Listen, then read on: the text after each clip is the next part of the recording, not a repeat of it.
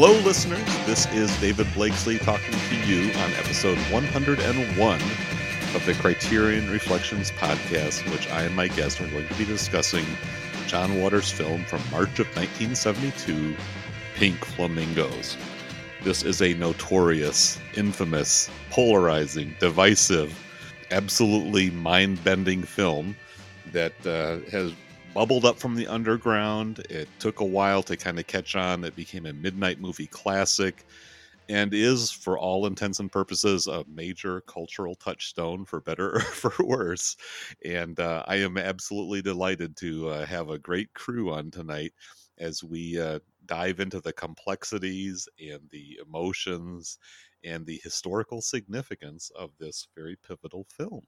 So let's just get right into it by introducing our panel, starting off with Brad McDermott. Brad, welcome back. Nice to talk to you again. Thanks for having me back. Oh, it's always a pleasure, Brad, and I really appreciate your willingness to jump into this. I'm very eager to hear your take, as I am with everybody else. But our second guest is William Remmers. William, hello again. Hello, David. Hey. And our third guest, or fourth panelist altogether, is a new person on this podcast, making her podcasting debut in all formats, Shelley Sampson. Shelley, I'm so delighted to have you. Thanks for joining us, and thanks for jumping into the podcasting world. How are you doing today? Oh, I'm doing great. Thank you so much for having me. And I'm a long-time listener, first-time caller.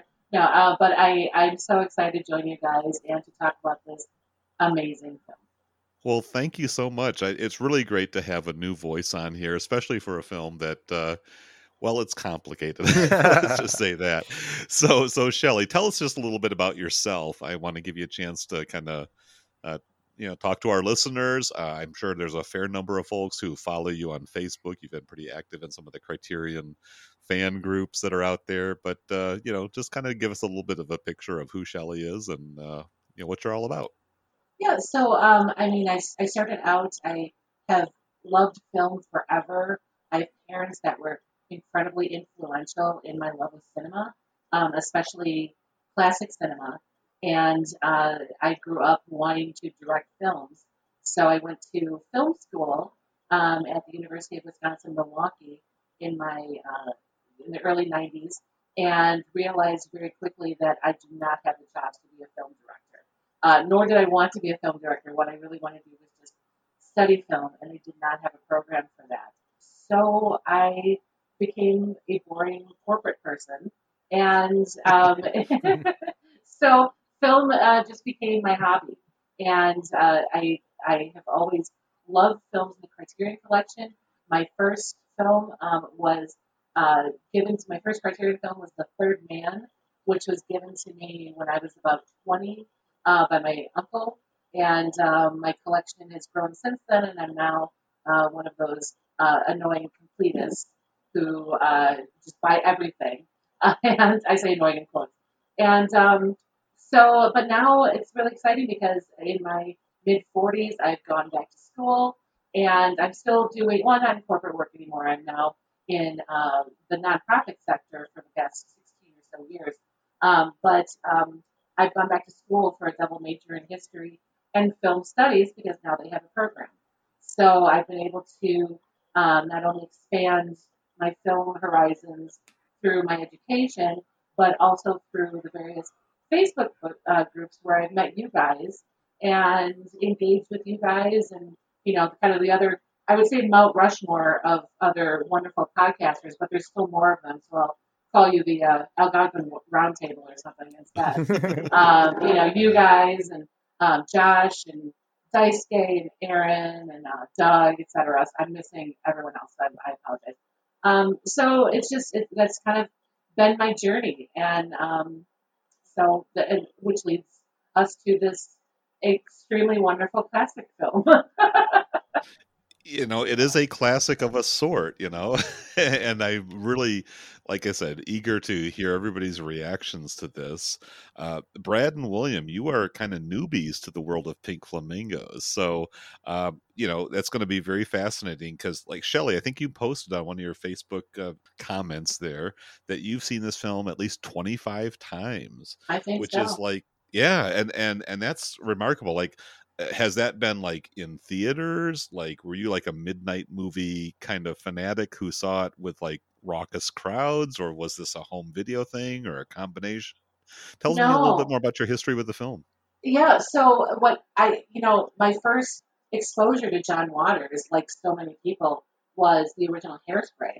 I saw that when I was a freshman in high school, and when it came out, and I thought, this is quirky and fun. And, it wasn't, obviously, it's what we now know is John Waters Light, but I really liked it. But the problem is that in the late 80s, at least in Milwaukee, where I live, there wasn't a lot of, you couldn't really just walk into your Blockbuster and get Pink Flamingos. So I was able to, in film school, the first time I saw Pink Flamingos was a screening of like a cult film festival at the Student Union. And I was horrified and enamored. Um, Yeah, but two then, very apt adjectives to put yes, on that film. yeah. But what I like to say, even though that was my virgin screening, I would like to I was able to catch it only once on the big screen, and that was for the 25th anniversary re-release in 1997.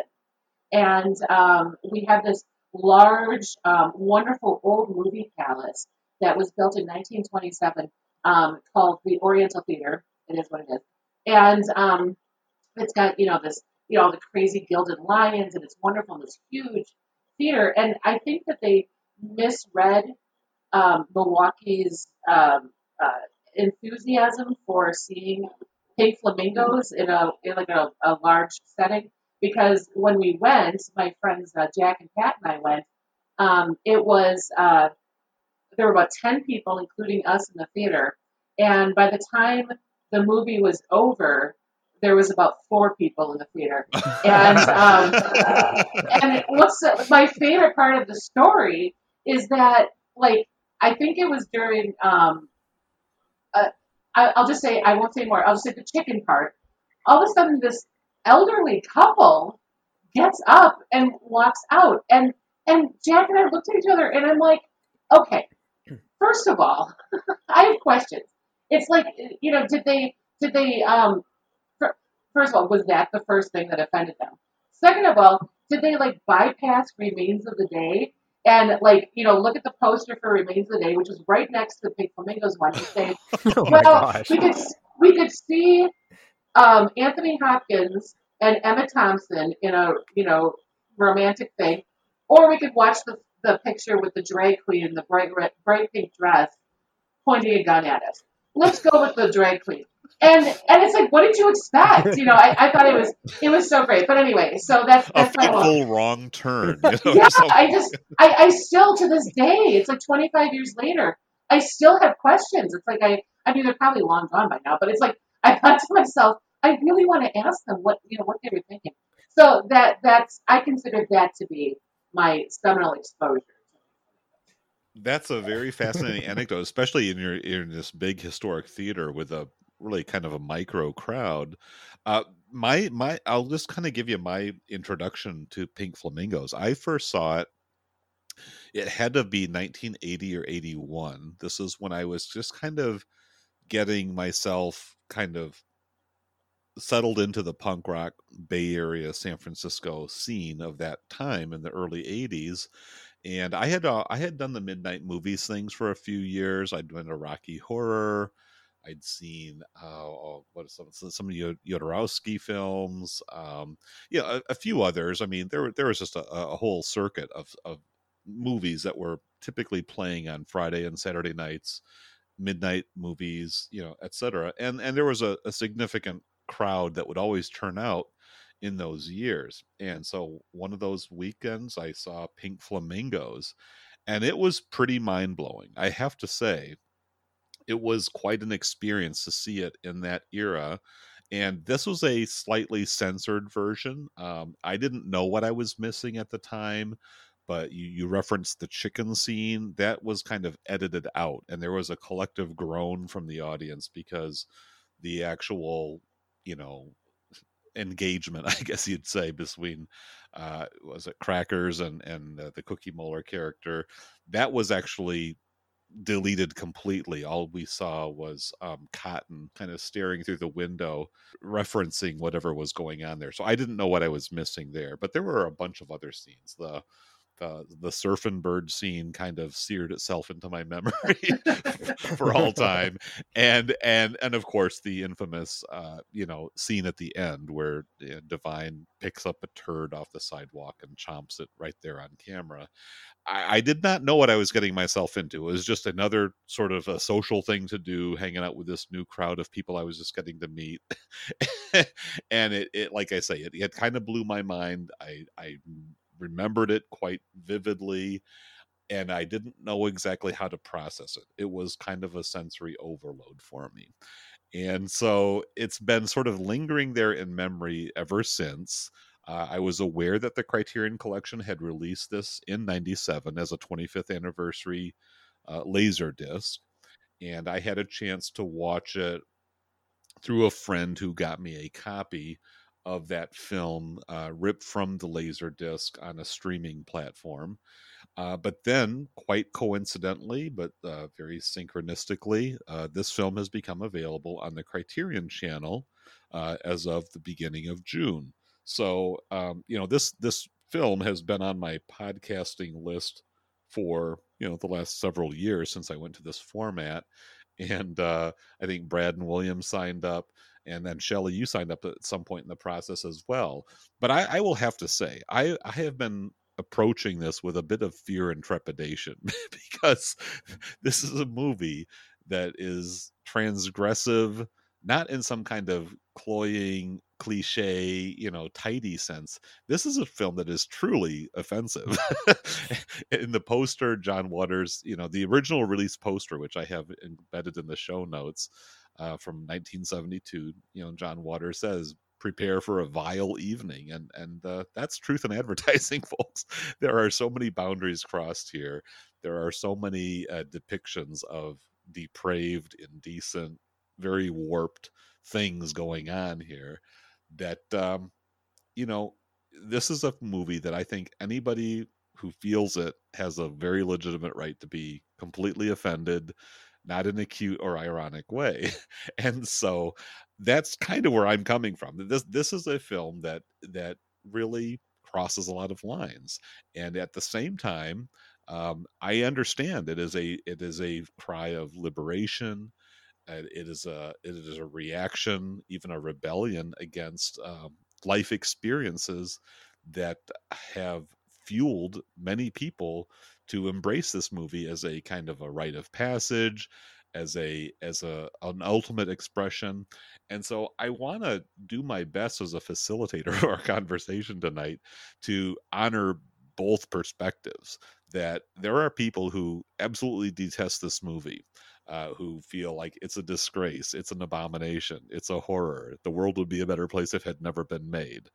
I understand that perspective. I also understand, like I said, that there's an upside here, and I think it's about the wit. It's about the creative freedom and the self-awareness to say we're not doing this for the sake of sheer indulgence. There's a point here, and I kind of want to get into that, but I also want to just give everybody a chance to speak their mind, and celebrate or react however sincerely and earnestly feel.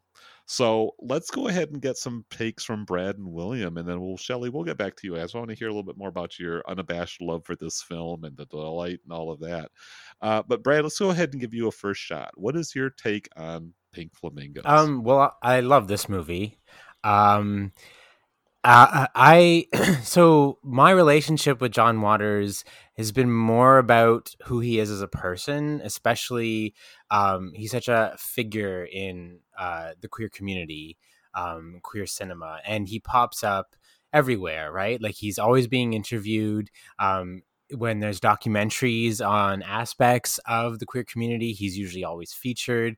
He's usually always a guest on some sort of talk show, and his presence hasn't really diminished over the years, even if he's not really cranking out new movies. His top 10 cinema list is always talked about. As we all know, at the end of the year, everybody wants to know what's on John Waters' list. So I come from more that aspect of him, and I had not actually seen any of his films, rather embarrassingly. But Pink Flamingos is one that just gets talked about. So many of my friends, like gay and straight, they just know this movie.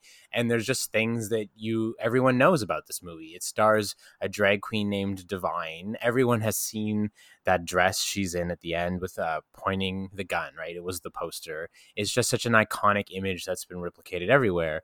I know about the talking asshole.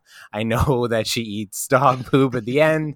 These are just scenes that are so talked about within cinema circles, queer circles, everything, that even sometimes this film feels like I had seen like half of it already, even though I just watched it for the first time last week.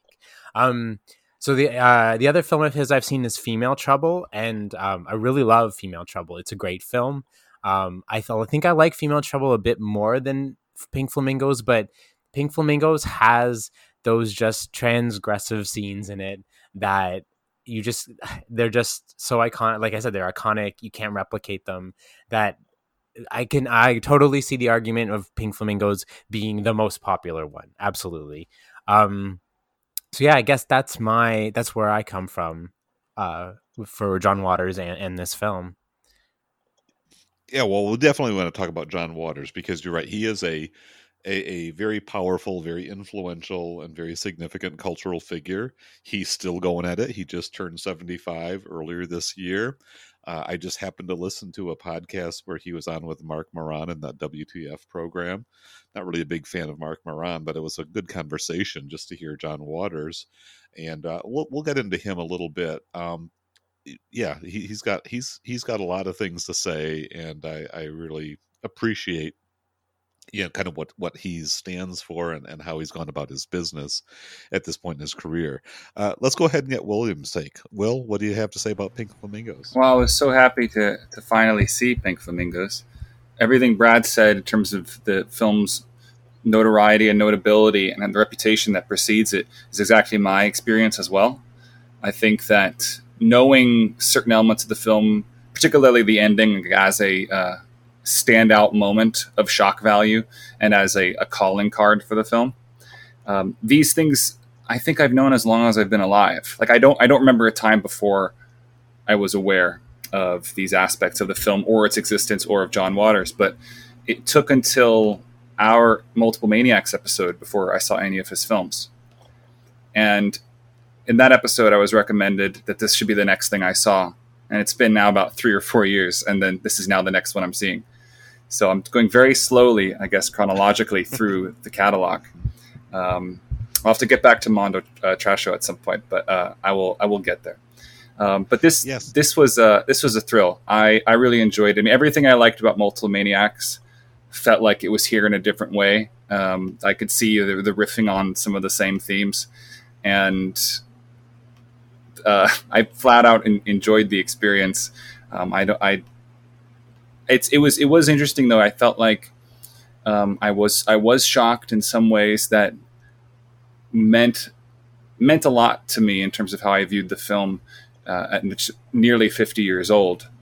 And I had earlier that evening watched a very tame pre-code romance comedy from 1930, and just thinking about the fact that Pink Flamingos is older now than that those two films were from each other. Yeah. I'm very, very glad this movie exists, and I'm also glad to see that it really holds up.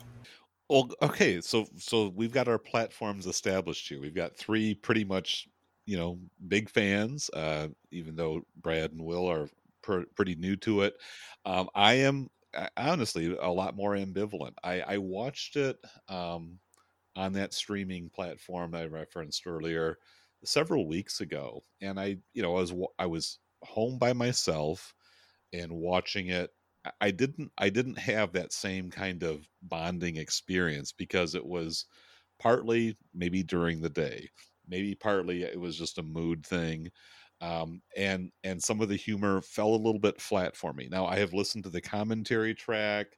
I have certainly, considered and read up on it. I do appreciate a lot of the, like I say, the sort of the heightened extremity of the film, and the outburst. And I totally relate to that sense of sort of almost retaliation as I think about John Waters and his little circle of misfit and outcast friends, and the experiences that they endured in a society that's been pretty repressed and pretty, you know, condemning of people like them. And this is kind of their response to all of that. So I mean, maybe let me just ask it, Shelley, tell me a little bit more about your affection for this film, and what's drawn you back to it multiple times for repeat viewings. Well, I think that as I was listening to Brad and William, it's like I was thinking about how kind of like I kind of attributed to how I felt about Jaws. When I was a kid, Jaws scared the crap out of me because of the shark. And when I rewatched it when I got older, it scared the crap out of me because I thought of the suspense. It's like, how are they going to get out of this situation? It wasn't the shark anymore. It was the situation. They're in the middle of the ocean. And I feel kind of that way. It's so bizarre to compare Pink Flamingos with Jaws. But when I first saw Pink Flamingos, I was young and I was, kind of into like really like in like a punk sensibility and, screw the system and et cetera, those kind of ideals. And so I really saw a lot that I liked in, a lot of punk rock in Pink Flamingos. And when I watched it, in the middle of my Pink Flamingos experience, I was primarily, almost my entire friends group were gay males. And so it's like we all, loved this film and embraced it. I used to make legendary mixtapes. And what I would do is because I still couldn't get my hands on a copy of this in even the mid 90s. And so I used to go and rent it over and over again from this local cult video store. And I would watch it repeatedly. And then my TV and my VCR was hooked up to my stereo. So I recorded the audio from the movie and I would put them into mixtapes with the dialogue. And so in between songs, it'd be there are two kinds of people, my kind of people and assholes. And then Kraftwerk would be the next song or something like that.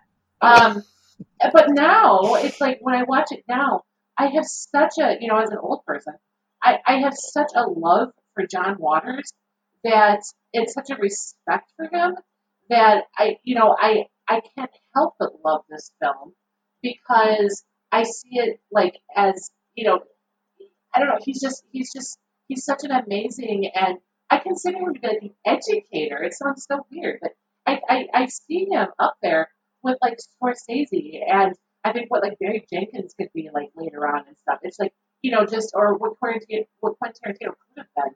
It's I see him being an educator and a pop culture influencer, and I kind of see the film through those eyes in my later years. He is a marvelous kind of a humanist. He is bringing the perspectives of a community that's been much maligned. I'm talking about, not just the gay community, but just those people who just do not fit for many reasons into sort of straight society. And, obviously the sexuality is a part of it, but I think it's also just a matter of perspective, of attitude. He's got a pretty finely tuned bullshit detector. He recognizes when scams and hype and deception are going down, and he calls it out. He recognizes when people are uptight, judgmental, moralistic, condemning, and he's willing to give back or push back as hard as he's feeling pushed. And he has this expressive gift of not only drawing people to himself and to his projects that are looking for that outlet, looking for that opportunity to express their own feelings and emotions and thoughts in response to the world around them. But he also has this great capacity for witticisms. I mean, I think that is such a key, because there are many other movies out there that like to go to the extreme, whether that's graphic horror, sex, violence, even just weirdness. But he does it with this panache, with this flair. He gets you laughing, and through that aspect of laughing and amusement, he gets you to rethink some of your own hang-ups and taboos. And I think that's a very powerful and very unique gift that he has, and that's really, I think, been the key to his longevity and his ongoing relevance. Even as, like Brad said, he's not really making movies anymore. He's had a very checkered career as far as the financial side of show business is concerned. He's been in, he's been out, and and that's kind of where he stands. But he has survived. He has persisted, and has shown no indication or willingness to slow down. So yeah, let's talk a little bit more about John Waters, the raconteur, the bon vivant, the cultural commentator. Brad, you've talked about your relationship or your awareness of Waters. Tell me just a little bit more about kind of what he's meant to you, and even though maybe you're still catching up, on his filmography, what are some other perceptions you have of his work and his significance? I mean, I think he, like, the world would be such a worse place, I think, without him. I think he's so important. And, going along with what Shelley was saying, you need someone like this. You need someone to throw it all in the garbage and point and laugh at it and say, why did you think this was so important? And there's no one else that I can think of that does it with such gleeful abandon as he does. And I think he's only kind of proven himself more right as the years have gone on. Like you said, all of his rages against the system and is pointing out hypocrisy and everything, as we've just become more and more sort of, I guess, socially aware, we look back on John Waters and say he was right all along. And I think that's why he's kind of settled into this more, again, like you said, Shelley, this more grandfathery film teacher sort of role, is that because we now have so much respect for him, because everything he said has come true. All the hypocrisies he pointed out back then that weren't listened to have now become so naked and apparent for us all today. And his movies are unlike anything else that I think I've seen. And there's a lot of B movies. There's a lot of movies, like you said, that shock with horror, that shock with grossness and sexuality, heavy sexuality and all that stuff. But there isn't anyone who wants to remind you that everything is bullshit. And if you are offended, remember that that's kind of a bit on you as well. Why are you offended? And if you are here, I am giving you an opportunity to reflect this movie back on yourself, and hopefully you might come out a better person by the end of it. I know that, this is a film that is not easy to like, that offended a great many people I respect and admire. But when you watch this movie, don't you want to feel like part of the club? I don't know.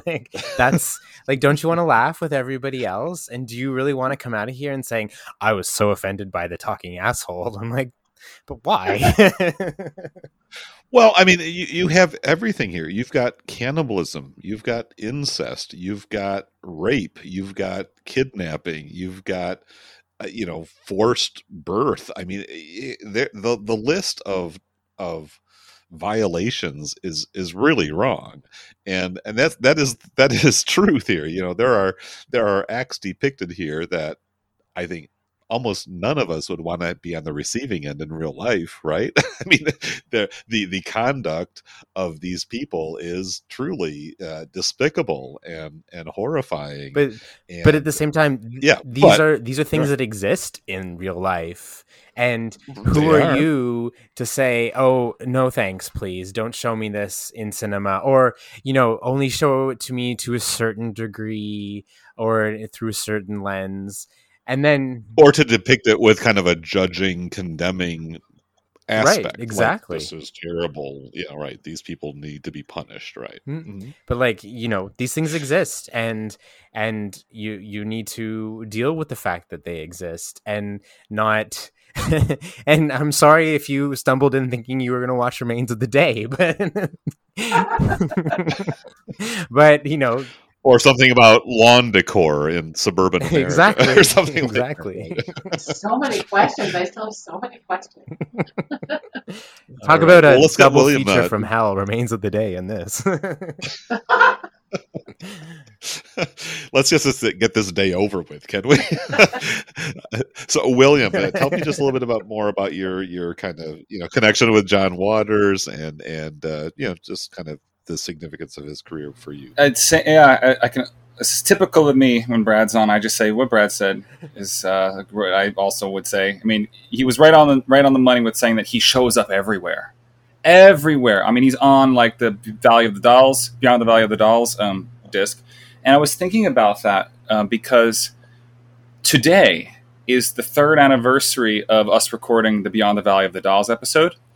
And that was a epic. That's one of the ones that stands out in my memory. Yeah, it was great. It was a lot of fun, and it was so interesting to me to see how much time has passed from that film to this.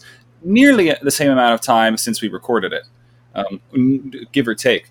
But how different this world feels from the one that's being kind of lampooned in Beyond the Valley of the Dolls, which has similar aims of upending certain things, but is not in any way categorically similar to this. You could totally see why they'd have similar fans, but they're very different operations. But seeing that like a product of a studio system, and this, the actual, at the time, what could probably be described by a lot of people as outsider art, as they learn to make these films in the lowest budgets possible, which is one of the most pure ways in which to make something and to express something. It really appeals to me to see that we've really broken into the 70s. We've really broken into a different era. We've broken into the post Deep Throat era, and the importances of that, and the importances of, as this podcast continues, what sorts of content we're going to see. The gauntlet has been thrown by Pink Flamingos in 1972 as a sort of new mark to meet. I hadn't seen any of his films, like I said, until Multiple Maniacs, but that felt very much to me like a missing piece of a puzzle of, something that I was always going to like, and one day would come when I would finally see it, because I adored that movie. I thought it was beautiful and funny and thrilling, and so much of what I like about that is almost the same in this. There's so many similar aspects in terms of the group violence, in terms of how factions develop against each other, and that you basically have cool outsiders and assholes. You really do have those two groups of people. And despite the fact that David Lochary and Mink Stole are really the assholes, they're so cool and stylish and glamorous. And in spite of all of the filth and trash, I can't help but think that these two dyed folks with their dyed pubes licking each other's feet isn't one of the most glamorous and cool moments in a movie. It's just like, they're awesome. Look at them. They're so cool. They're such great villains. They are they're so wonderful, and it was great to see them back kind of an interesting parallels to roles from before. Divine's role is pretty similar to the role she had in Multiple Maniacs, so that each of these tentpole people, now that I've seen 2 of the films, I'm understanding the Dreamlanders. I'm understanding what this group actually represents in more than just the one film. And I think because I waited 3 years or so to watch it, Multiple Maniacs is now mythic for me. It's this past thing. And I was seeing now another myth in the tales of these characters, of these, especially like the 5 or 6 principal 1970s Dreamlander people who are in a lot of these early films. And I'll probably wait a little while before I see Female Trouble, but it was great. It was really great to revisit this group, now see them in full color and see them, same sort of cars, same sort of living rooms, but on a completely different bent and going for different aims, I think. I mean, the one thing that is very prevalent in Multiple Maniacs in terms of offensiveness that isn't here is the sort of religious sacrilege element, which is like a driving factor in a lot of the set pieces of that film. And the offensiveness of that film, I think, is sort of limited compared to this.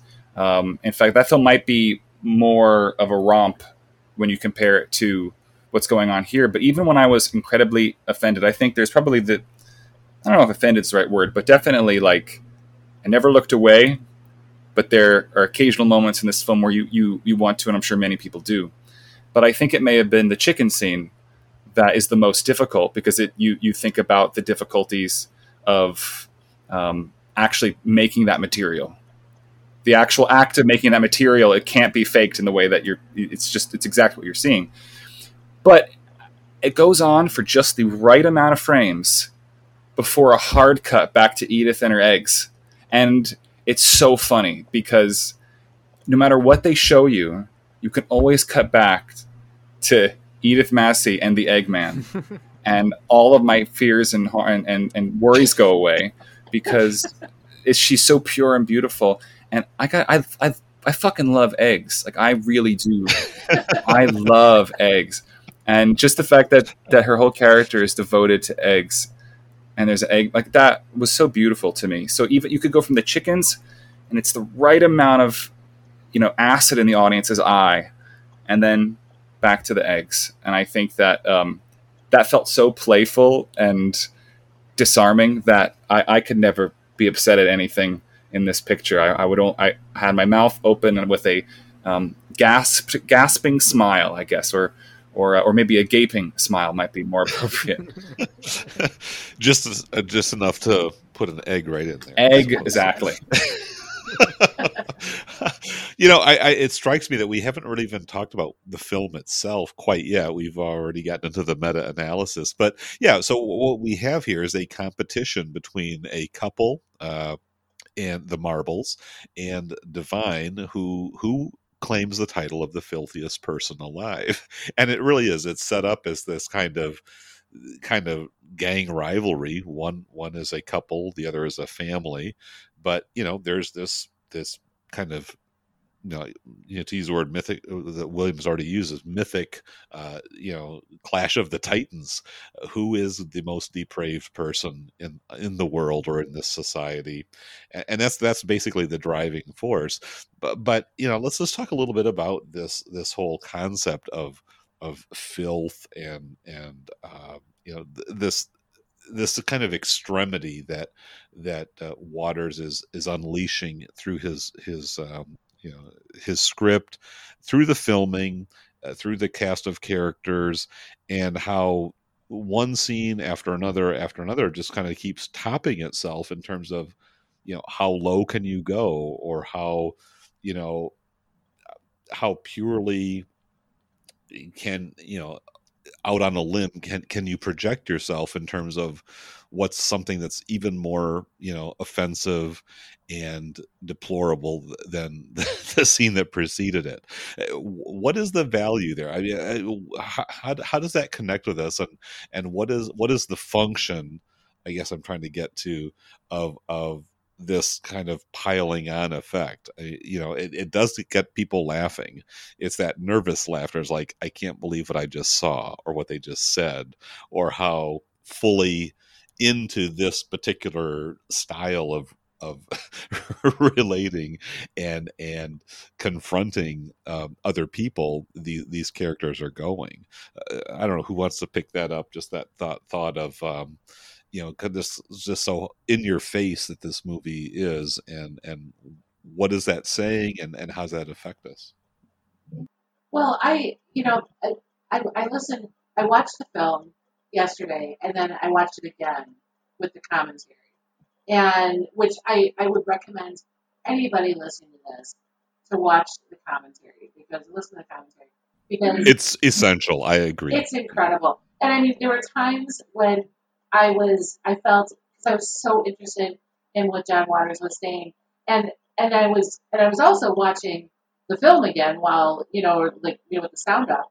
And there were times where I was like, oh, I wish he would go back and refer to some of my favorite parts, but he was just like talking about something, which was great. But what I thought was so funny was he considered the shot of the vagina being artificially inseminated to be the filthiest shot of the film. And I thought that was just kind of interesting, because I guess, I don't know what that says about me, but I didn't think that was the grossest shot of the film. But I think that, I feel like once you get past the chicken part, which is, I would say, if I had to throughout the entire film, again, I don't know what this says about me, but if there's one thing that I just kind of go, it's the chicken part, but I can still watch and laugh at it. But it's like, once you get past that, it's like everything else is like gravy. It's like it just keeps building and building and building, but you become so tempered to it. So like when the police come and everyone goes to the trailer, and like one of my favorite moments is when everyone falls out of the trailer with like their sticks and their axes to kill the policemen and then eat them. I mean, I'm howling with laughter. And again, I'm thinking to myself, what is the matter with me? But I don't care. And what's really funny is, my partner Chris, I tried to talk him into watching it with me last night. He wasn't having it. And so I was describing him, but he kept saying, I can hear you howling and screeching from the other room. And this is me watching it by myself. So that's why I'm enjoying this conversation so much, because who do I get to talk about Pink Flamingos with, So it's a very select audience. It really is. But yeah, it's like, so I really feel like, yes, the totality is potentially incredibly shocking, but on the other hand, it just keeps building so much that you just really become inured to it by the end, and you're just kind of like, oh, okay, Divine's gonna eat shit now. It's just like, whatever. Yeah, well, right. The course has been charted. We are going to, take this thing to the limit, and then we'll come back to our normal lives and kind of go about being kind and considerate people, and not necessarily, acting out the roles. I mean, that is another point of discussion, I suppose, is where do we draw that line? Because again, I mean, my personal values are kindness, empathy, respect, trying to understand the other person's point of view, patience, and letting people be themselves. And that's not exactly the ethos that's on display here. I mean, these people are incredibly reactive, hostile, aggressive, provocative. I mean, they are stirring up trouble at every turn, and that's not how I want to live my life. And I Shelley, you mentioned earlier, you're in the nonprofit sector, as am I. I'm in social services. I'm in like therapy and mental health and wellness and recovery and all of that. So it's like, I can't point to this movie as like, here's a treatise on how to coexist with your neighbor, or even how to, practice your own sort of internal discipline of being wise and mature. But there is something undeniably cathartic about this, about just sort of casting, at least temporarily, all those inhibitions, all those hang-ups, and saying, okay, if I just let it rip, what would it feel like? What would it be like? And I think that is kind of to me at least, that's the point of identification that I do find as a positive for what this movie is setting out to accomplish. No, I agree with you. And one thing I want to mention is both William and Brad kind of touched on this too, and you as well, David. But it's like Waters he's champions the misfit, and one of the things that drew me to Hairspray in the first place was that his heroine was this chubby girl who has and as a chubby girl, I was like I saw this I saw the chubby girl with a ton of self-confidence who gets the guy, and she like wins. She's like the queen, and it was like, that's pretty cool. You don't get to see that often, and I love that he does that throughout his films. He the way he champions Divine, regardless of the stuff that he's doing, is it's beautiful to see. He treats Divine as like his queen. It's like that the queen that Divine is. I mean, Divine is my spirit animal. I absolutely love it so much. Isn't it crazy and absurd? Well, what Divine is your?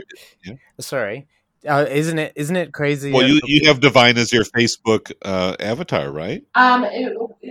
He was for a while. Okay. I'm a big fan of inserting Divine GIFs everywhere. But I feel like even with all the depravity, I feel like there's like this warmth to his films where he's featuring these outsiders and these misfits that people would just like normally run away from, and maybe they should, I don't know, but it's like, but I just think I find that to be very endearing. Brad, you had a statement. Go ahead and jump in. Just to jump off of what Shelley I was saying about love for Divine. Isn't it kind of absurd how much we do love Divine? Like, she's so angry and nasty, and she does all of this crazy shit, and we love her. Like, there's a statue in Baltimore devoted to her. Like, John Waters, her entire image, it was just elevated on John Waters' love for her, and it shows in the way he filmed her. And like, it's kind of absurd to think about it, to how much we identify with that. It comes like his Divine was, at the time, the drag was, everybody was, doing their best to look as gorgeous and outrageous, but not in a trashy way, in a, like as beautiful and pretty, that kind of drag, with the big, singing the big numbers and the big show tunes and all that kind of stuff. And here they were kind of modeling themselves after like, Hollywood glamour gals, exactly. Right? I mean, svelte, slim, buxom, talented, like you say, like living the dream of the Marlene Dietrich or Judy Garland or whoever you styled yourself after. And to always want to, emulate higher up on the class level. You were always trying to Rita Hayworth. Exactly. Right, to pass yourself off as like a huge Hollywood actress. And here is Divine, like, and John Waters just throwing that all in the garbage. Like, no, we're just going to make this nasty. And like, there's an entire branch of that kind of drag that stems from everything that the two of them did.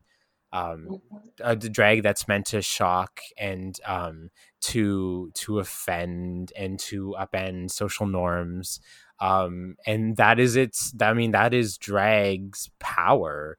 That is its greatest ability in culture, is to constantly do that all the time.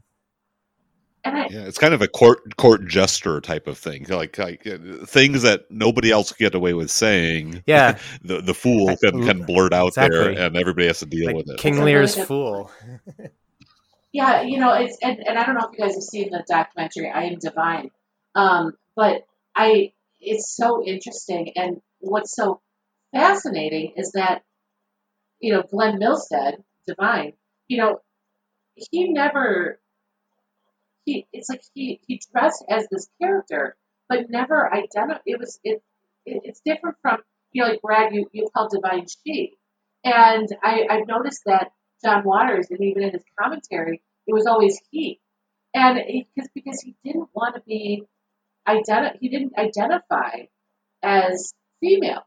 It was a very specific character, that he played, and I think that that's really interesting because we see Divine and we see this, just bigger than life, amazing, crazy, big, outlandish figure, but in reality, Glenn Milstead just saw it as a character, and I think that that's really interesting as well.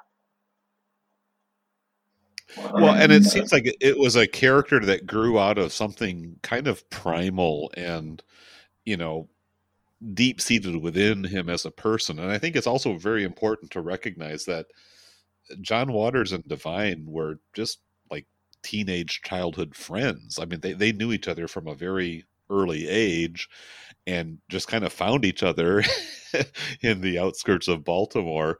And, it's one of those symbiotic relationships that launched them both to new heights. Of course, Divine, Glenn Milstead, passed away in his early 40s. He probably had some health issues. Apparently, his diet and his lifestyle probably took its toll. And the day that he died was the day before he was supposed to be cast as a character on the TV series Married with Children. And that could have taken his career in a whole different direction. Of course, we just don't know what was never, apparently meant to be. But, it is quite remarkable, the impact and the enduring legacy of this actor who, in some ways seems to have stumbled onto something that kind of galvanized and caught fire and connected with a lot of people and is celebrated to this day. So yeah, it's quite a remarkable career. William, you want to say a little bit more about Divine and kind of his impact as a performer, as someone who's in the performing arts yourself? Divine fucking rules. Yeah. I like the whole. It's like this whole movie. Well, the thing I love, the thing that I'm really loving about John Waters is his writing. His dialogue is so wonderful, and he has exactly the right people for it. He knows exactly who these people are, how they're going to say it, how they're going to scream it, more like. And the thing about it is like the variations to which certain performers deliver that dialogue with various levels of conviction is never more sort of authoritative and commanding than when it's in Divine's mouth, or when it's coming out of Divine. Think of the turd scene and the way that Divine holds that frame. The turd in the box, that's not the one. Turd off the sidewalk. Right? Exactly. And so, I mean, because the thing about like some of the other performers, like Mink Stole, who I also love so much, you can tell like that she's playing some of the material like, it's all unraveling around her. I mean, she loses at the end. So obviously that's going to be what happens. But even when Divine's been affronted in some way, been attacked in some way, all you get is power and confidence. Mm-hmm. You never see anything but the full pride and command of this character from beginning to end, which is similar to how I felt in the previous film. But here it's upped so much and really encapsulated most at the press conference trial sequence near the end, where some of the best Divine lines of the movie happen that are the clearest and sort of quotable because they're just explanations of exactly how she feels. So I was very, very, very on board. But the thing is, I want everyone to win. I felt like the movie invited me to be a part of these communities, and though I knew I was going to have to see the marbles get their comeuppance, everybody's just so glamorous in a way. I think that's something that is interesting to me about the fact that she could say that filth are her politics, filth is her life, but I still see the glamour in it. and I still see that there's such style and coolness. And it might be subjective, certainly, that maybe some people can't see through some of the grime in the aesthetic, but just look at the dress that everybody knows, and how that appears. I mean, it's not inconsequential. So there's a lot going on. Look at Mink Stoll's attire in this film and in Multiple Maniacs. These are very, very chic outfits at times, and as far as I understand, that the chicness in attire was something that Divine was already going for in real life. I think that a quote I heard was about that Divine's mom said that she was surprised he could handle being on the set, considering how fancy he'd like to be, or the attire he'd rather be wearing nothing that's this grim or dirty and in a frozen trailer. You could see everybody's breath. It's clear. It was clearly a film that everybody had to dig in deep for, but in spite of that, everybody feels like queens and kings. Well, and to bring their personal wardrobe into, because there was like say, there was no budget, there was no wardrobe department. You had to bring it out of your closet and make it happen. And I think that's why there's a consistency in the way some of these characters feel played by the same performers.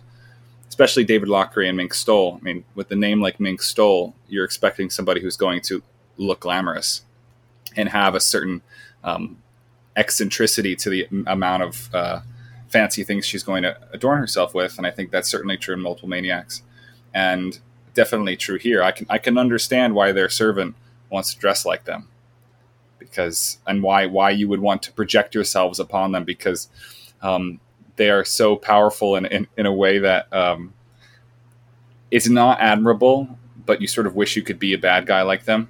Because the big difference between them and Divine, I think, is sort of important too. The sort of villains are after this glory in the newspaper, whereas Divine just is, right?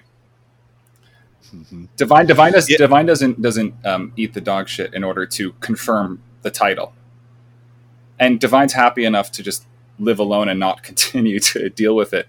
Only when attacked will she then go out and murder you. Yeah.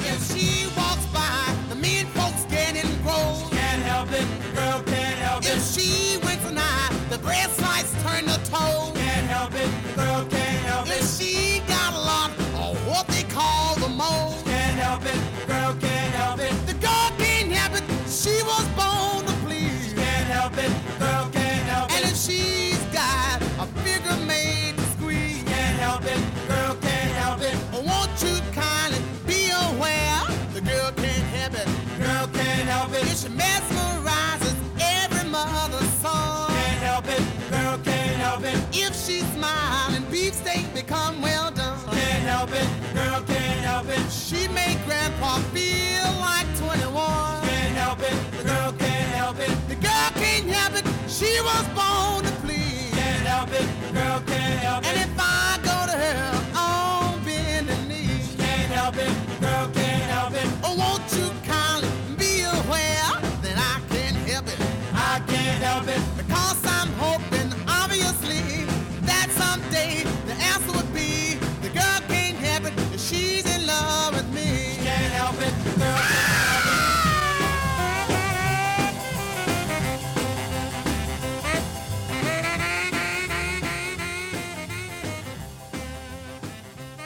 So I think we had just finished up with kind of Williams' riff on Divine before all the interruptions there.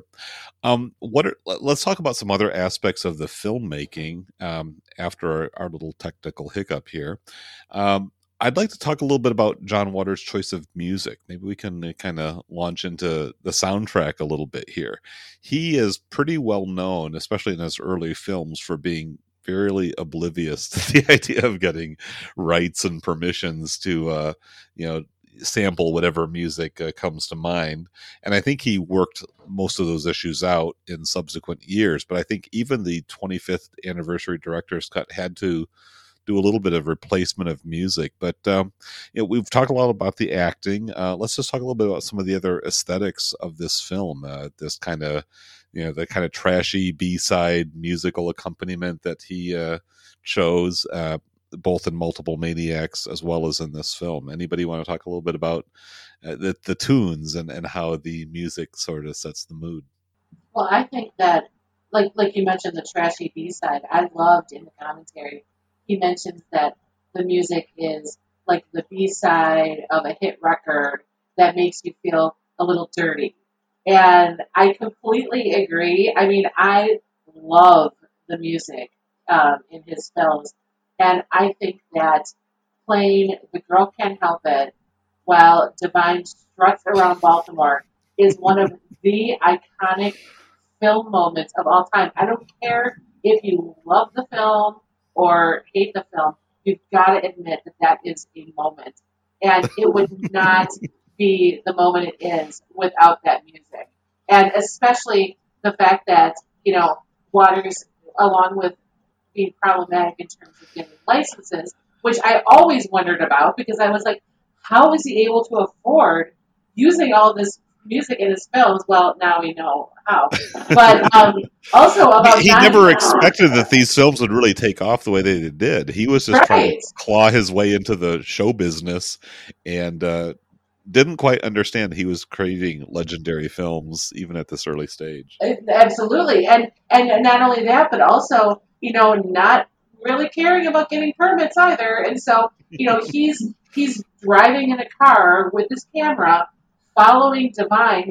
Nobody knows what's going on, so they're all stopping and staring. I think he called it the candid camera moment of the film because people are literally stopping in their tracks and turning around and staring at Divine, who's just strutting his stuff, walking down the street with his sleeveless cocktail dress. And meanwhile, they can't hear it, but we know The Girl Can't Help It is playing. It is such a moment. And I think it is, like I said, it is one of the iconic cinematic moments in history. Yeah, I agree. It's with everything Shelley just said. That song is just burned into my brain with Divine just walking down. It just exudes such like casual confidence that Divine has. I mean, that Will talked about, and the song help amplifies that. And it also there's such Americana in the kind of music that John Waters chooses. It sort of reminds me of like Kenneth Anger and David Lynch, that like it connects this idea that Divine is just something that's always has been, and all of this is just a bunch of like all of this is as American as apple pie, and that makes it a little more hilarious. Yeah, that raunchy saxophone, that just kind of hand clapping, wine. It's just yes.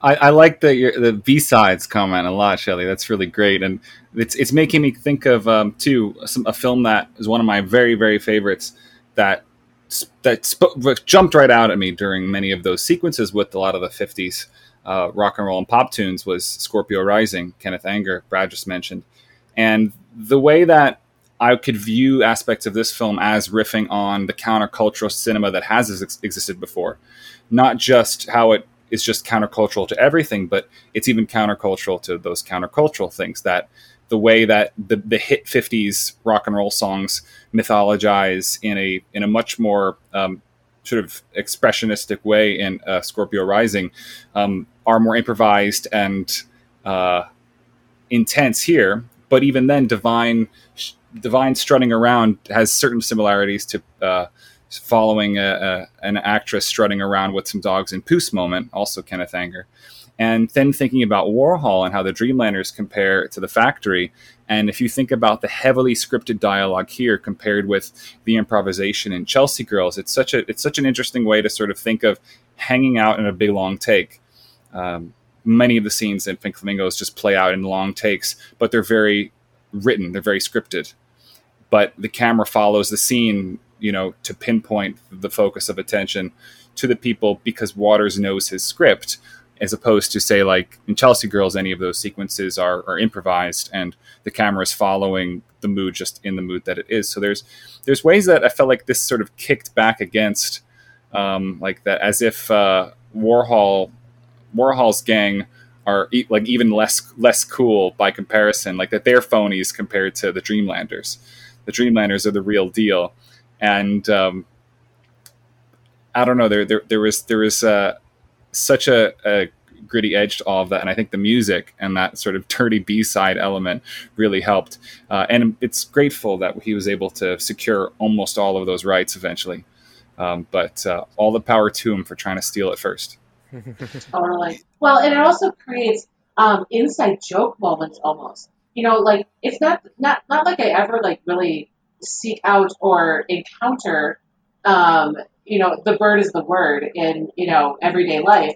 But when I have, ever since I saw Pink Flamingos, anytime I hear the mow, mow, mow, you know, I think of a gaping rectum. And I laugh, and I kind of turn to the person I'm with, and I think, I can't share this moment with you.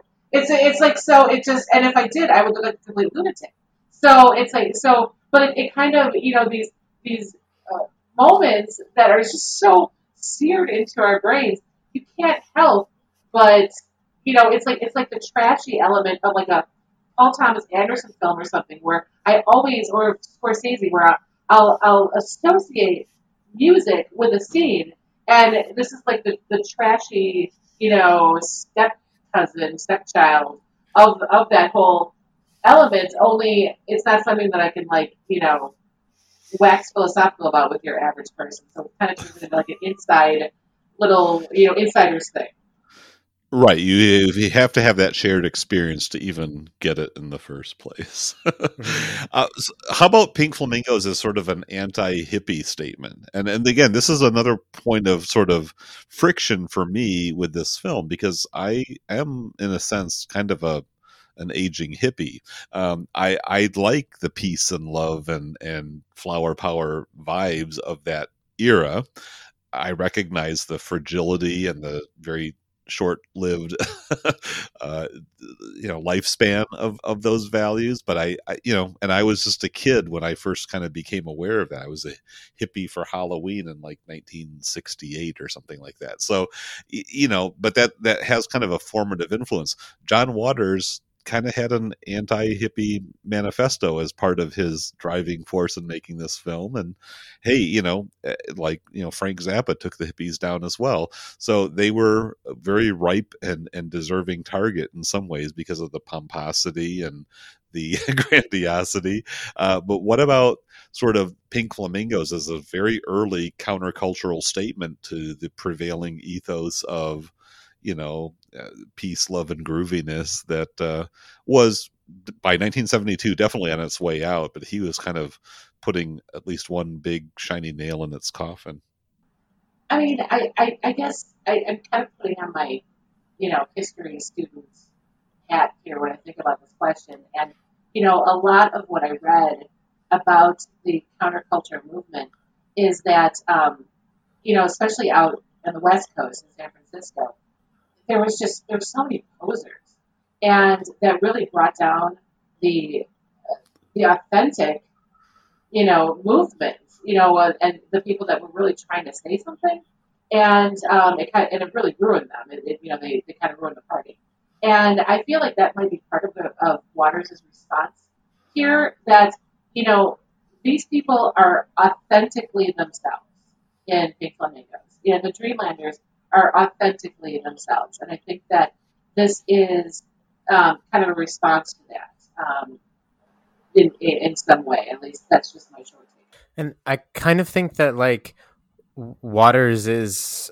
calling out, I mean, like Shelley said, sort of calling out some of the hypocrisies with hippie movement, in that, you know, he is admitting the violence and anger and rage that they sort of said didn't exist, or that they could just sort of peace, love, and flower power away and everything would be fine.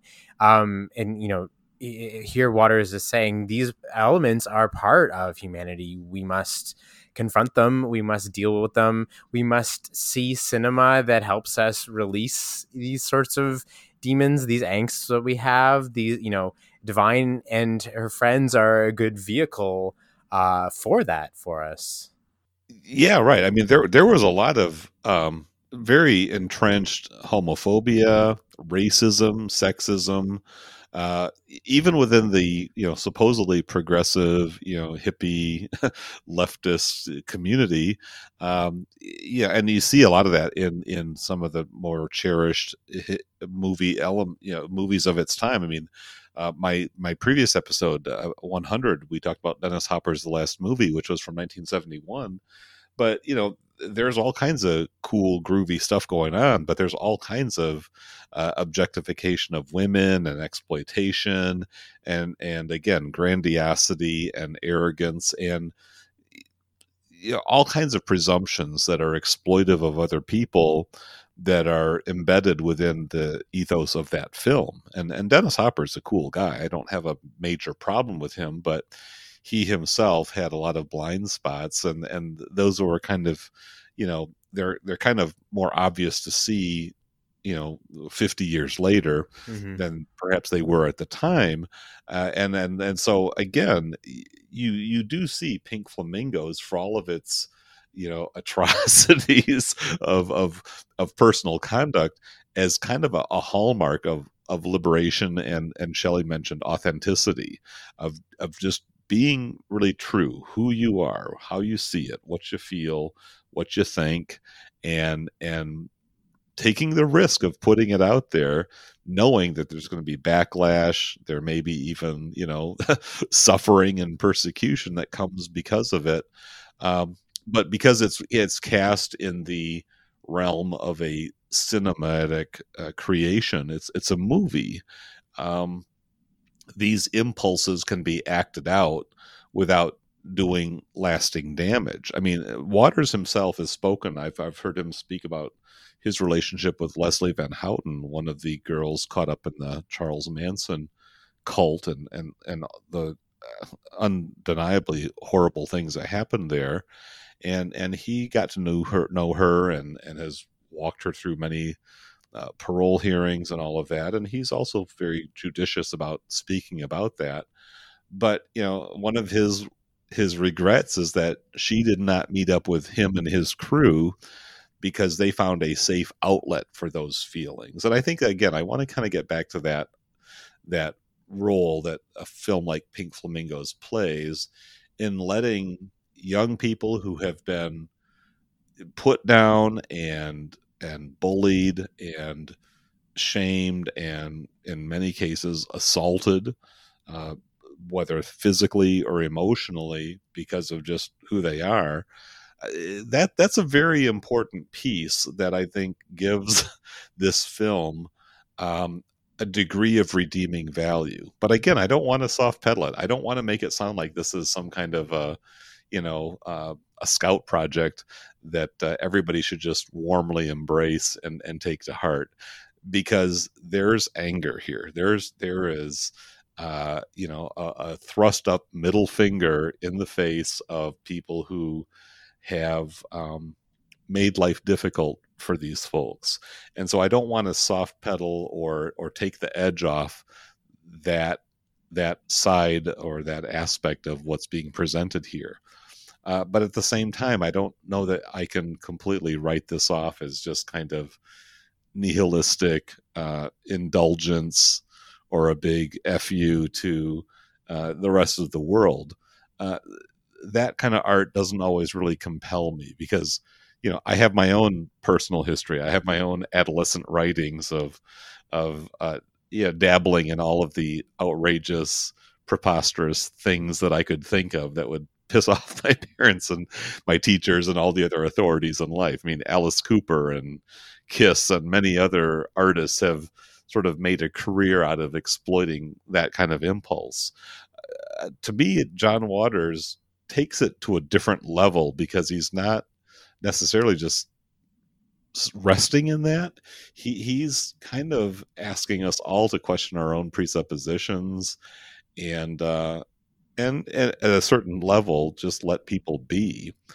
And I think that's where I can make my peace with a film like this, even though, like I say, it genuinely offends me and crosses some lines that it's like, why did he have to go there? But I understand his function, his purpose in doing all that.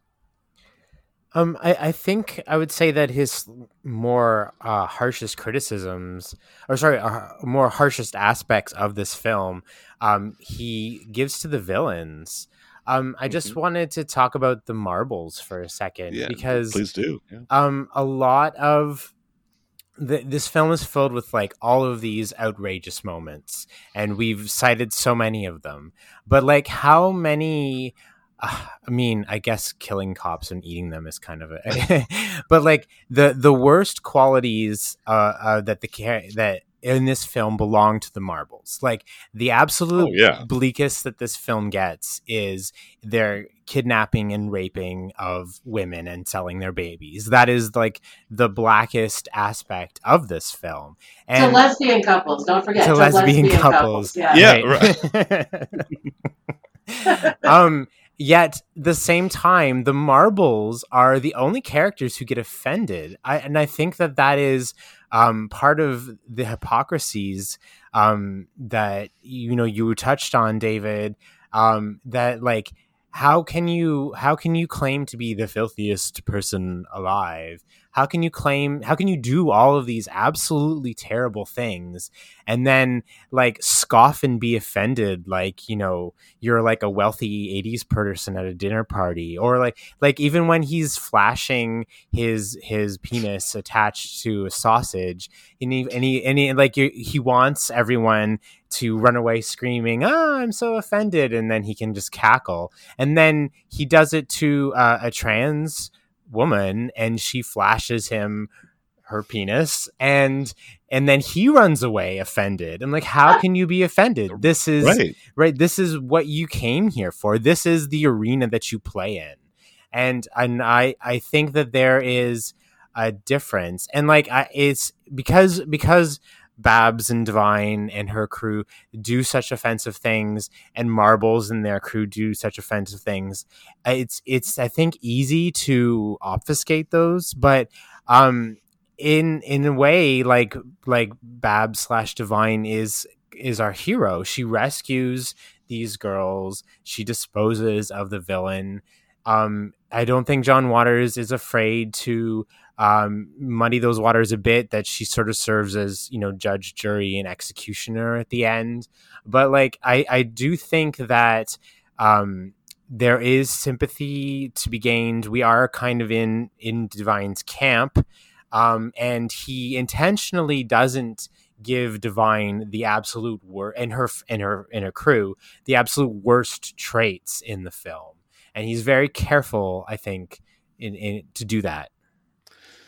Right. A lot of Divine's filthiness is in just how she, lets herself go. Right. And then she is an agent of justice and retribution towards people who are villainous, but she's not really out to victimize any other people. It's just the marbles who stepped into her terrain and did offensive things, including burning down the trailer, which is like, okay, now you're striking at my very home, and what good all-American patriot doesn't resonate with that? Like, you messing with my property and my family, I'm gonna let you have it, right?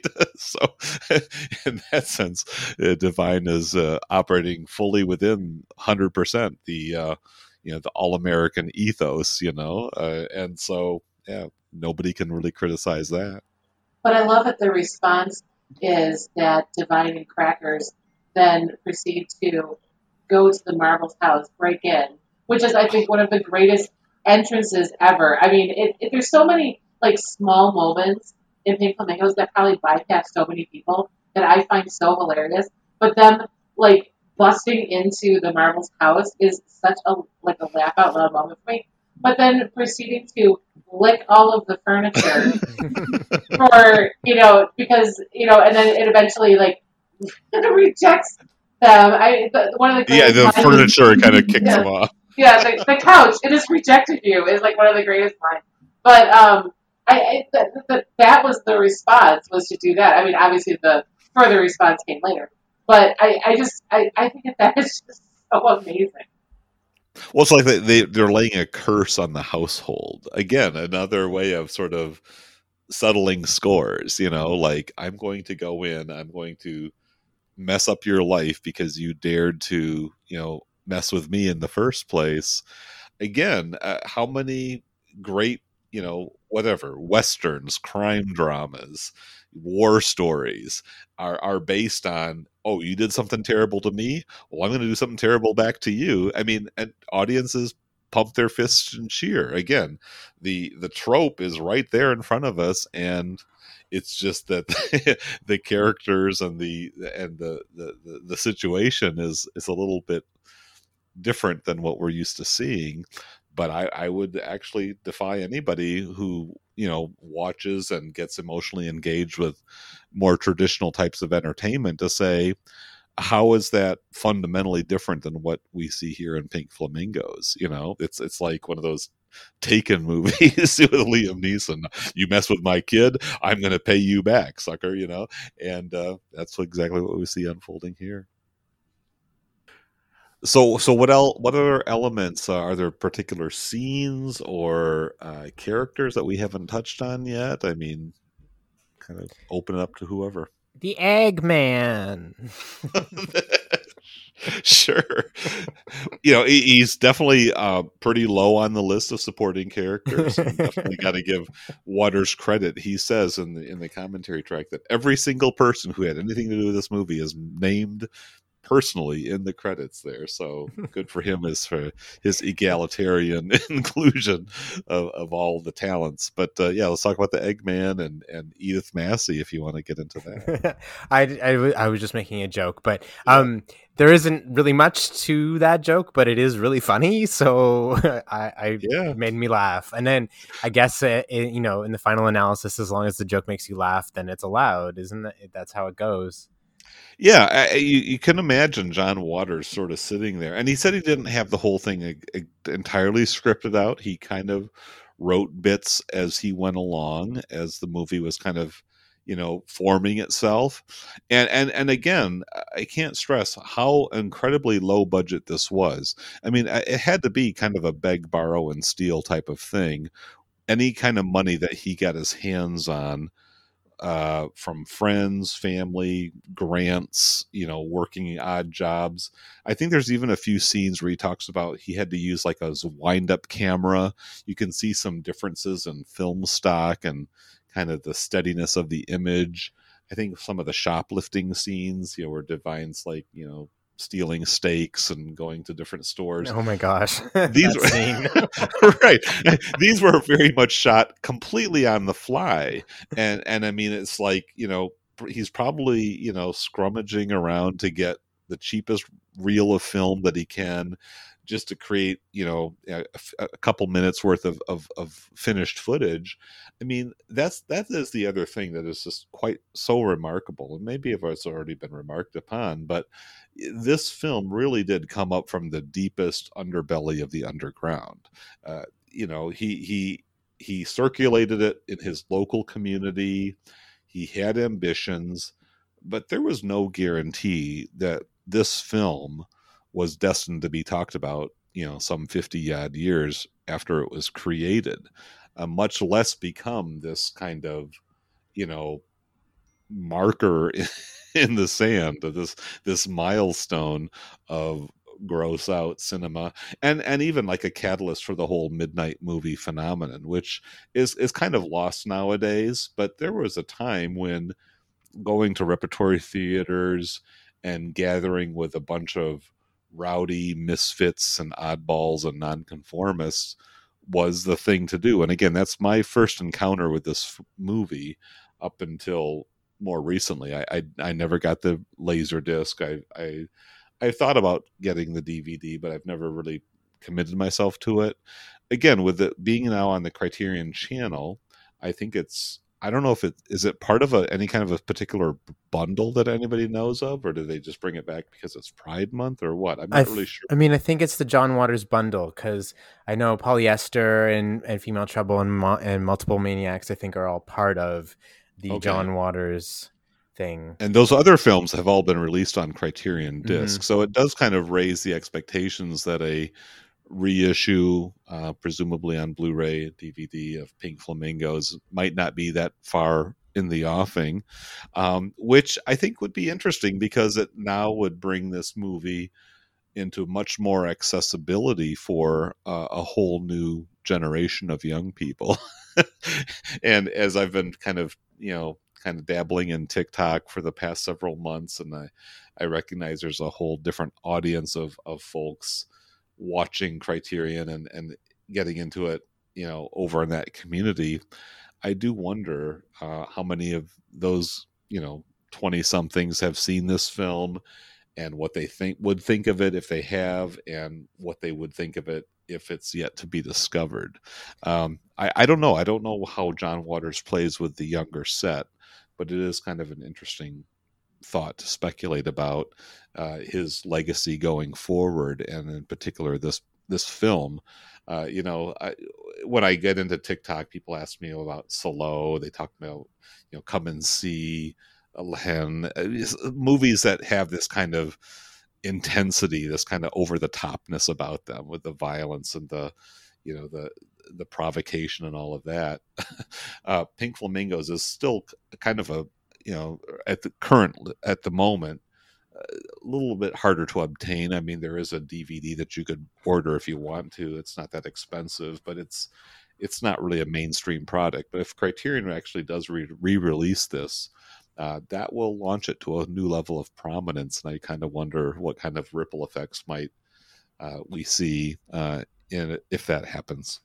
I mean, it is fascinating to track just that time span that you were talking about. Like, you're right, we do not have the midnight movie. That was even before my time. That sort of ended, where El Topo's Rocky Horror Picture Shows and Pink Flamingos.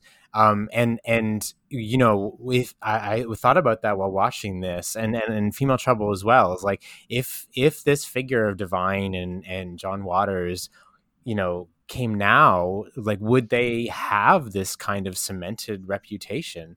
I mean, it goes all the way to the top. Like Disney modeled Ursula from The Little Mermaid off of Divine. Like, that is undeniable. That is crystal right there. Yeah. Right. And that is the highest level of consumerism, mass media. Like, it's Disney, right?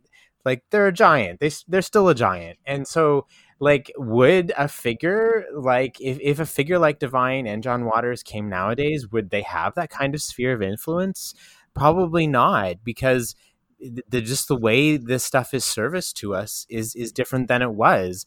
I mean, that is, in much broader sense, like the Criterion Collection, right? Here we have a company that is curating films that are so different as broadcast news and Come and See and My Man Godfrey and this they're all being served to you from the same curation system. So how does John Waters and Divine in a film like Pink Flamingo now how would they work against that kind of comparison? So it's just, I don't know, it just really fascinates me how films change over time, even though the film itself, right, is the same as it was when it first screened, when you first watched it, David.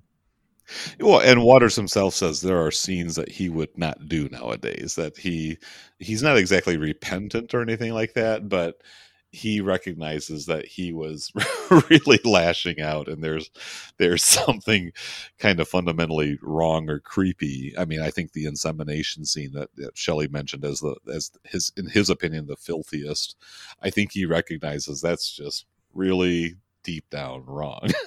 But it was part of his expression, his backlash. And I think that is the thing, this is a film that was a statement made in contradiction to certain values of its time, certain experiences that he and his collaborators, his fellow creatives, had gone through, or he knew that other people around this in this society were experiencing, and he's speaking up for them, and not in this kind of, noble, heroic way. He's just spitting it out there, and letting the chips fall where they may.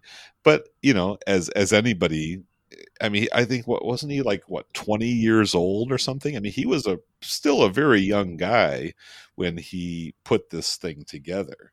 And I think that's another really remarkable factoid to recall, is that these were young folks really just kind of sowing their oats and feeling the fullness of life that they'd given. They've created this opportunity for themselves to put a message out there, and largely perhaps in its conception it was intended for his friends and for the kind of the wider circle.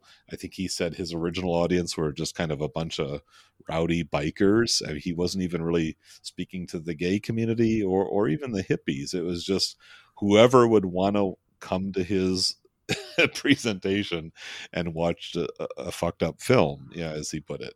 And that was his target audience, and then kind of things took root and blew up from there. So I'm thinking this might be a good time to start winding the conversation down. I want to give everybody a chance to kind of, lay in with whatever thoughts, observations, significant bits caught their attention, and we'll just kind of give everybody a chance to do a last go around here. So who wants to jump in? Well, I want to recognize, Baltimore, and it's kind of like a character in all of his films. And I've never been to Baltimore, but I have a good friend who's from there, and Lauren Berger, by the way, shout out. And but I'm from Milwaukee, and we're so proud of our town. And I feel like people in Baltimore have the same kind of thing. And now that I know that there's a statue of Divine in Baltimore, I am I've always wanted to do a John Waters kind of tour of Baltimore, and a pilgrimage, definitely. Yeah. Now I definitely want to go. But I love how Baltimore is almost like a character in his films. And in the commentary, he talks about how the Marbles house, that's where he and Mink Stole lived at the time. They filmed in their own house, and how he still lives in the same zip code, and the post office where they send the turd, to Babs Johnson, a trailer, Phoenix, Maryland, one of my favorite parts, from the Filthiest People Alive. That was his post office and his postal worker. And how the cast was all of his friends, which he must have a million friends, because the opening titles took forever because there was 500 people listening. So I love that part of John Waters, how he's just so Baltimore-centric.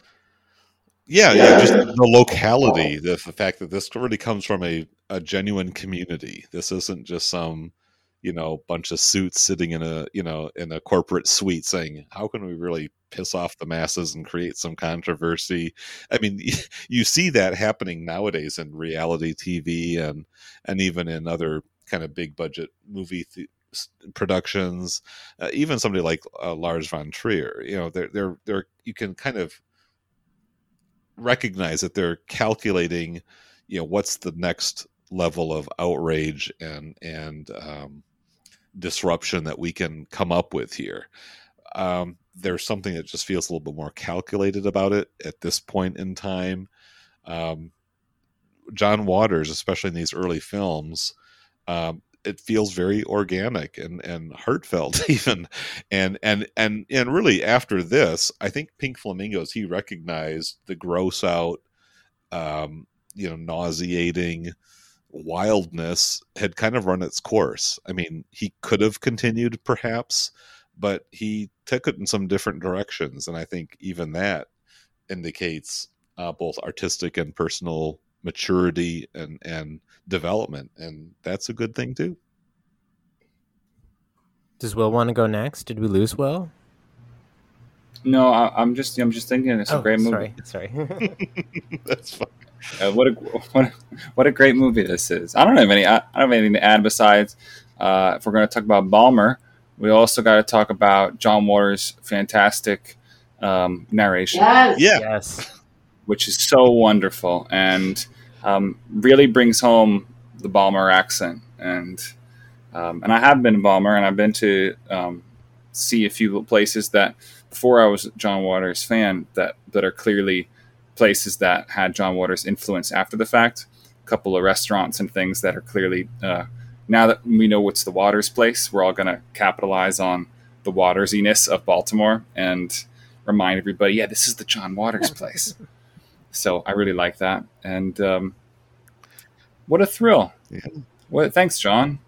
There is a link in the show notes about, it's called Visit Baltimore. So click on that and you will get a tour of some of the John Waters, iconic locations. And it looks like he did this very much in conjunction with the official Baltimore Tourist Bureau. So he's gone legit, folks. I mean, I think there's two reasons to go visit Baltimore. I'm sure there are more reasons than just two, but Edgar Allan Poe and John Waters, to me, that is like the yin and the one and the two. Well, and for a city to have a claim to fame, those are two pretty big names. Agreed. All right. So any other final comments before we wrap things up? Just my favorite John Waters quote is, if you go home with someone and they don't have books, don't fuck them. That's my favorite John Waters quote.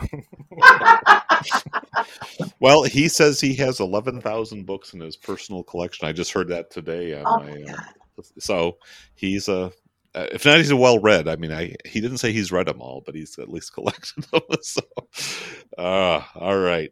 Well, folks, I think we've come to the end of our conversation. There's always room to say more in the comment section on my Facebook page. So it's Criterion Reflections, the group. We'll post a link and give you a chance to weigh in. Again, I know that this film has polarized reactions and responses. I'm not sure we've been able to convert some of the detractors that are out there.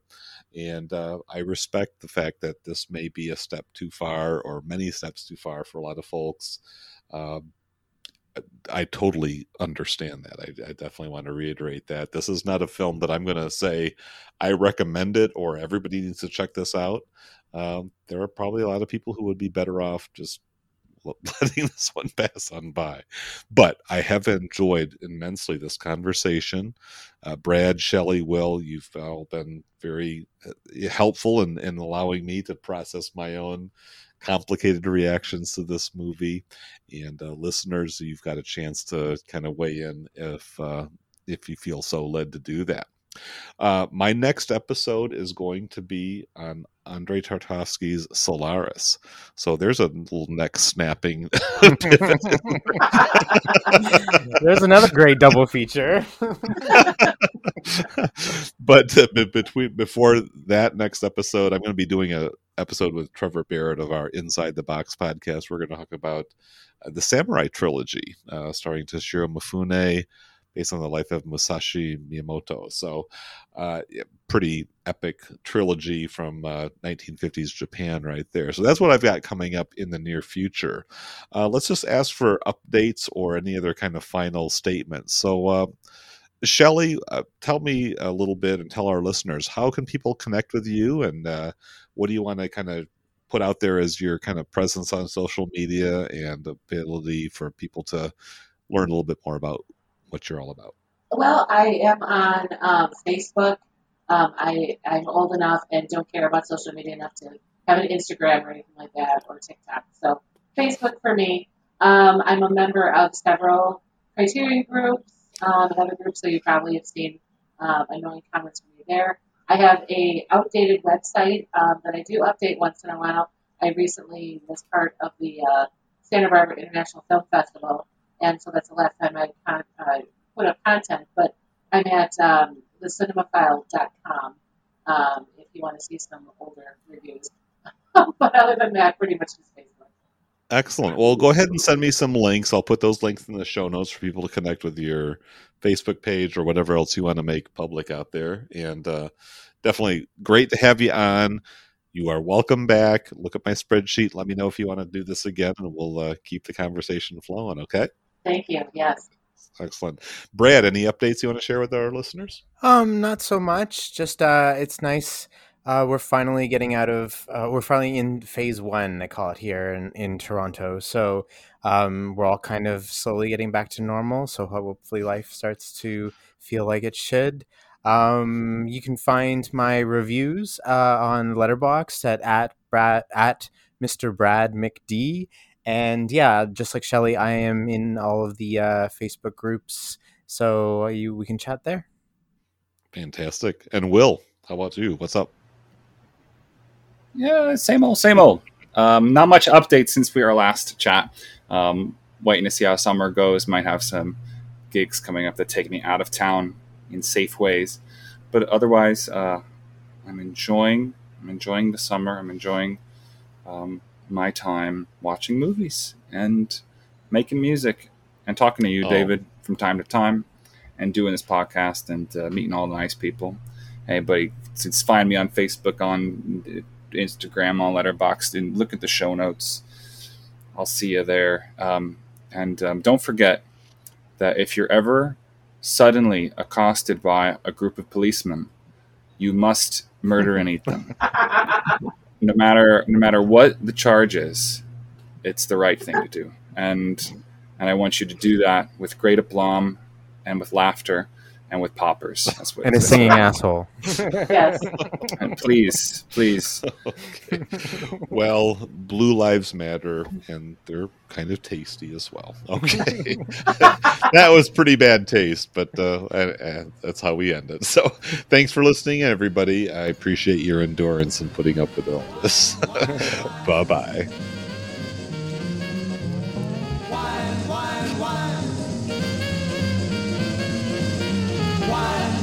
Wine. It was pink champagne that stole my gal from me. It was pink champagne that stole my gal from me. It was pink champagne, where can my lover be? It was pink champagne that left me feeling blue. It was pink champagne that left me feeling blue.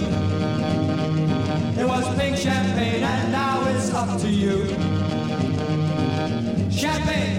Champagne, mellow wine.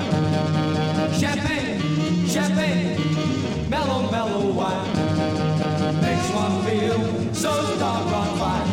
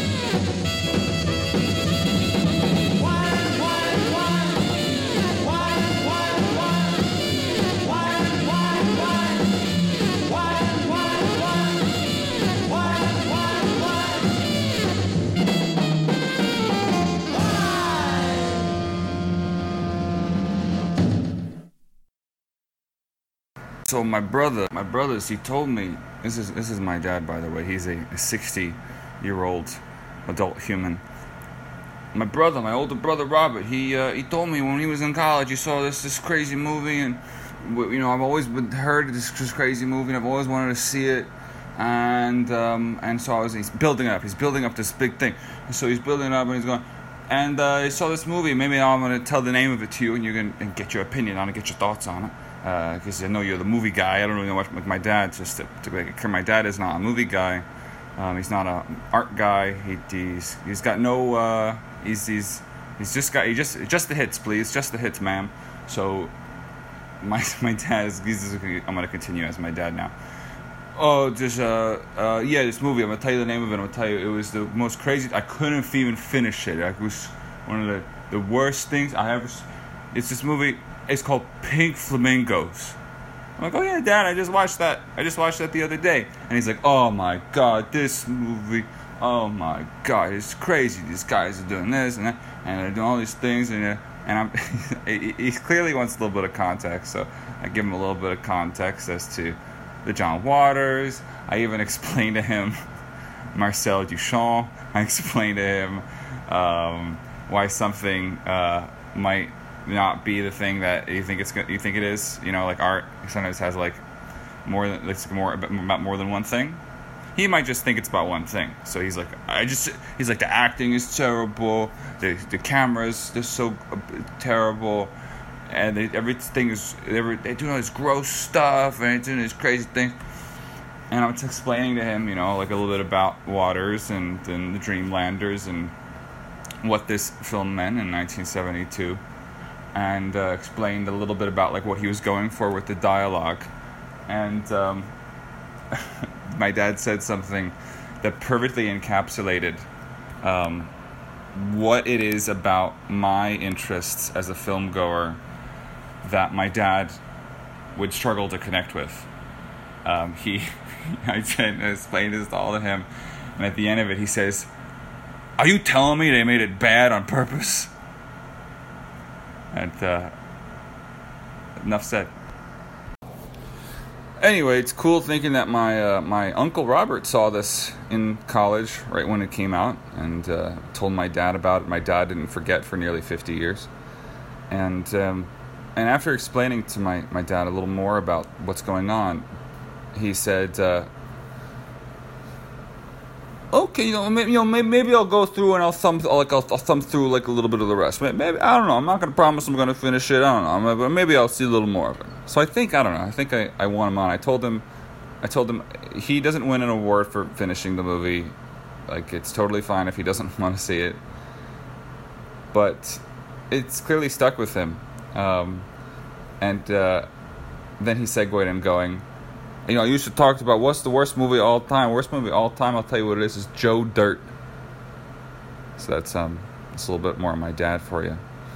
It was funny, though, because the other day when I watched Pink Flamingos, I noticed that somebody on my Criterion channel had seen it. Now, I can reveal to you that two people do have my password. One is a friend of nearly my age, and one is my dad. And I never thought it was my dad was the one who stopped in the middle of Pink Flamingos. So, yeah, on his own accord, he went searching and watched it. So that's the Pink Flamingo story.